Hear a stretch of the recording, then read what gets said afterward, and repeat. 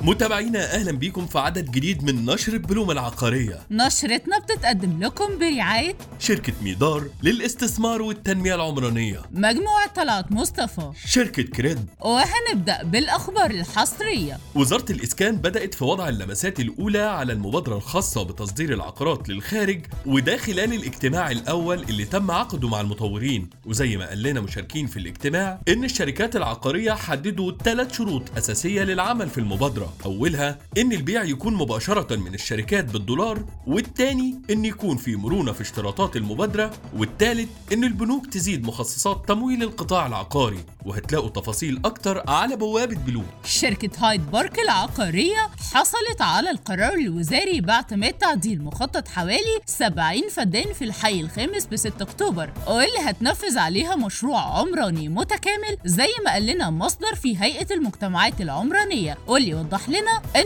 المساحة المخصصة للشق السكني هتكون 27 فدان. شركة وادي دجلة قربت تتعاقد على 65 فدان في العين السخنة ضمن خطتها التوسعية اللي بدأت في تنفيذها، وده زي ما قال لنا ريمون عهدي الرئيس التنفيذي للشركة، واللي وضح إن التوسعات هتتم بالتوازي مع تسريع الإنشاءات، وهيتم ضخ أكتر من 1.5 مليار جنيه في أعمال التنفيذ خلال السنة دي. شركة سوليت للاستثمار العقاري حصلت على أول قرار وزاري لقطعة أرض داخل مشروع صواري في اسكندرية، واللي بيضم 46 قطعة أرض بنظام الشراكة زي ما قال لنا مصدر في هيئة المجتمعات العمرانية، واللي وضح إن أرض شركة سوليت رقمها 42 ومساحتها 9 فدان. شركة الدولية للاستثمار العقاري اقتنصت 25 فدان بالقاهرة الجديدة بنظام التخصيص الفوري من هيئة المجتمعات العمرانية، وده زي ما قال لنا مصدر في الهيئة، واللي وضح لنا إن الشركة سددت 10% من قيمة الأرض وهتنفذ عليها مشروع عمراني متكامل. ودلوقتي هنقدم لكم موجة سريعة عن السوق العقاري. شركة مدينة مصر حققت مبيعات تعاقدية قيمتها تقارب 35 مليار جنيه خلال السنة اللي فاتت،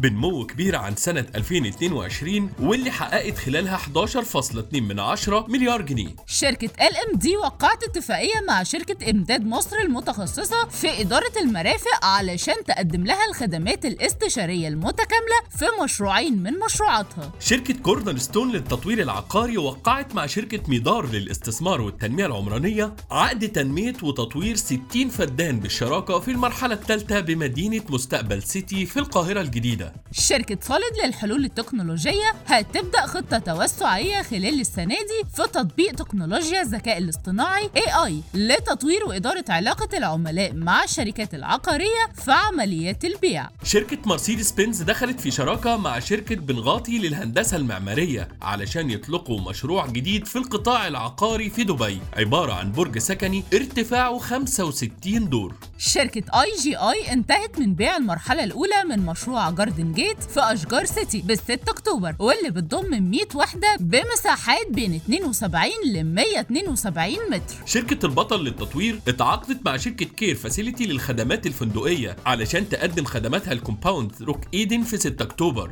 وزارة الإسكان نفذت 8760 وحدة سكنية كاملة التشطيب ضمن مشروع جنة في القاهرة الجديدة، وبمساحات تتراوح من 100 ل 150 متر للوحدة بتكلفة 3.2 مليار جنيه. نشرتنا خلصت، استنونا الثلاث اللي جاي بإذن الله في عدد جديد من نشرة بلوم العقارية. نشرة بلوم رئيس تحريرها دينا محمد، والرئيس التنفيذي بكر بهجت، وقدمها لكم مريان سامي وأحمد سليمان.